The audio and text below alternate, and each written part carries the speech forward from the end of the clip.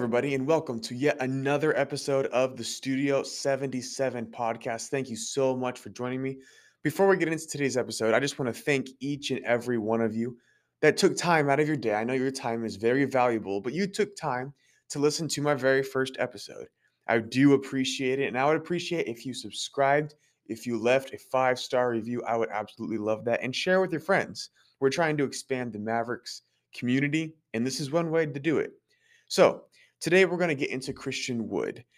Last episode, I talked about what the Mavericks did over the offseason, and I left out Christian Wood because I wanted to go through him and the addition of Christian Wood today. So, before we get into Christian Wood, we have to realize that he is not the be all end all piece for the Mavericks. He is not going to solve all of our big man problems or all of our problems in general, but he is a great addition for the price that we got him at. We gave the Rockets 4 players who don't really play.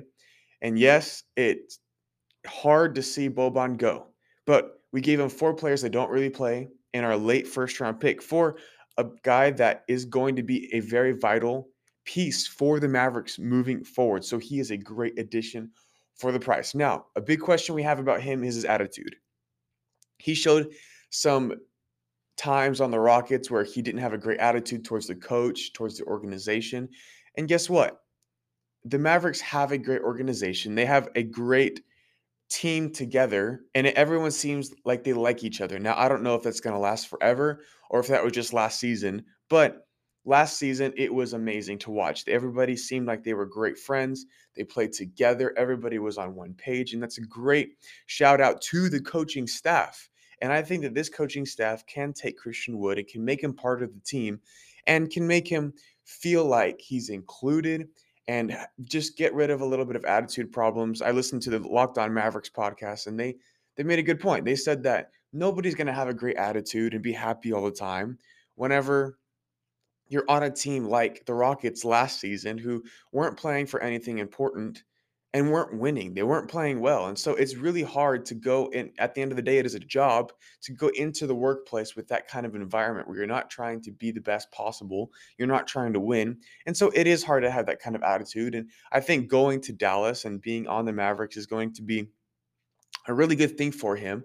I don't think we'll have as many attitude problems, if any, this year. We also have to note that it is a contract year for him. We see around the league that guys in their contract year, they tend to play better. They tend to play harder because they're trying to earn their next contract. They're trying to get as much money as possible in their next deal, and it is a contract year for him. And as well as it being a contract year, he does have to earn his minutes. There's been reporting that JaVale McGee is going to start for the Dallas Mavericks. And if that's true, if JaVale McGee really is going to be the starter, then Christian Wood is going to have to earn his minutes. He's not just going to walk in and be the starter for the Mavericks. He's going to have to show he has great attitude, great work ethic, that he plays well along Luka and the other guys, and then he's going to earn his minutes. So he does have to work very hard to get more minutes.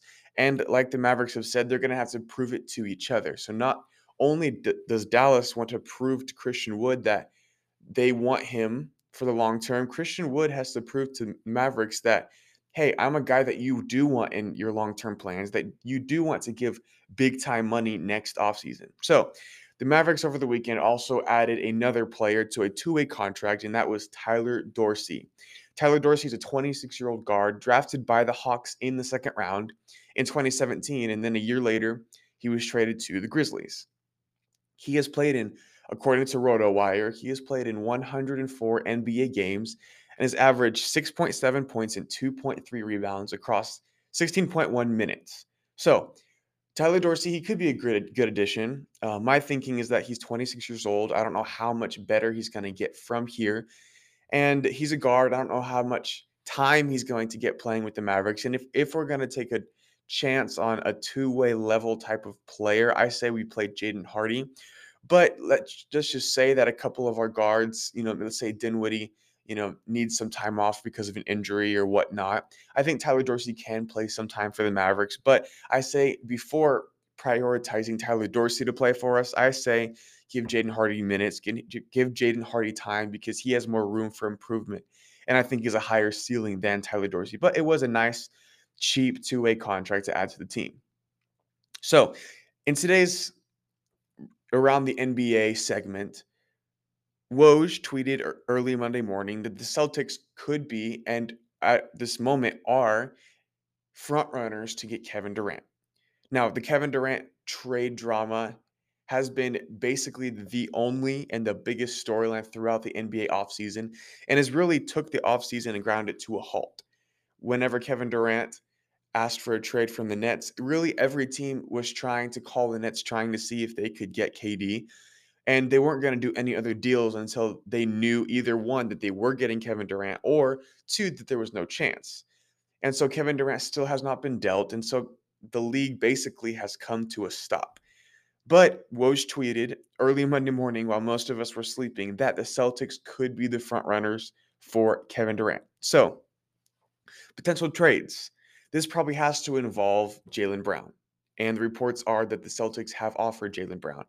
It's going to have to offer they're going to have to offer a mid-range level contract and also draft picks. So what has to happen is the Celtics have to send back at least $35.2 million dollars to make it work, to go $35.2 million dollars back to the Nets to get Kevin Durant, according to the CBA. So they have to involve Jaylen Brown, who is a pretty big contract, and then a mid-range level contract to fill in the rest. And then they're going to have to give up a bunch of draft picks. So why do the Celtics want Kevin Durant? Well, I think this makes their title run go faster. It's going to open the current window a little bit wider. I think right now there are a couple teams that are still better than them, such as, obviously the Warriors, Clippers, Nuggets, and, maybe the 76ers. We'll see. But the Celtics want to widen their current title chances in the immediate. But I think because Kevin Durant is older and Jaylen Brown is much younger, this is going to shorten their title window for the foreseeable future. So it makes it more likely that they win a title in the short run, but in the long run, it might tie them up because Kevin Durant is a longer contract and he is a little bit older. So do the Nets like the package? So there have been reports that the Celtics offered Jaylen Brown and picks basically, and then a mid-range level contract, like I said before. And the Nets kind of declined it. They said they want more picks, and they said they also want Marcus Smart in the deal. So do the Nets like the package that the Celtics are willing to give up? So it depends really on if the Nets are gauging it by the Gobert trade. So we all know that Minnesota Timberwolves probably overpaid for Rudy Gobert. And this also has been a contributing factor in stopping the offseason for the NBA. So if the Nets are looking at the Gobert trade saying, well, Kevin Durant is a much, much better player than Rudy Gobert. He's good at both offense. He's better at both offense and maybe defense. He's more switchable. And so if they're looking at that saying, we have a guy that's a top 5 player in the NBA, we need to get more for our guy than the Jazz got for Rudy Gobert. So I think if you're the Nets, I think there's no way to get more than what the Jazz got for Rudy Gobert. I just don't think that any team is going to offer anything more than that. And no team really has more than that to offer. And so I think if they're dead set on trading Kevin Durant this offseason, I think they have to get the best deal they possibly can. I don't think they can base it off of the Rudy Gobert deal because I think that was insane. I think the Timberwolves they have a new owner. They were so ready just to do something. They had quote unquote do something syndrome. And they just wanted to make a big splash and to make the fans happy. And they went out and they got Rudy Gobert. And I think they overpaid for him. And so the Nets are not going to get that from the Celtics for Kevin Durant. And so either they have two options: to either trade Kevin Durant and just get the best deal possible and not necessarily gauge it off of what the Timberwolves gave up for Rudy Gobert, what the Jazz got for him. But I think they just need to gauge it on what's the best deal that we can get for ourselves. Or they can keep Kevin Durant and they can bring him into the new season, which I personally think is the better idea. Barring, personality issues and him not playing, which I don't think he's going to do. He is an older player. He doesn't have that much time left at this level. So I do think that Kevin Durant will play. I don't think he's just going to sit out because he wants to be traded. I think it's the best idea is to bring him back. But if the Nets are dead set on giving him up, on trading him. I think they just need to get the best deal they possibly can and not base it off of the Gobert deal. So, what does this mean for the whole league, the NBA as a whole?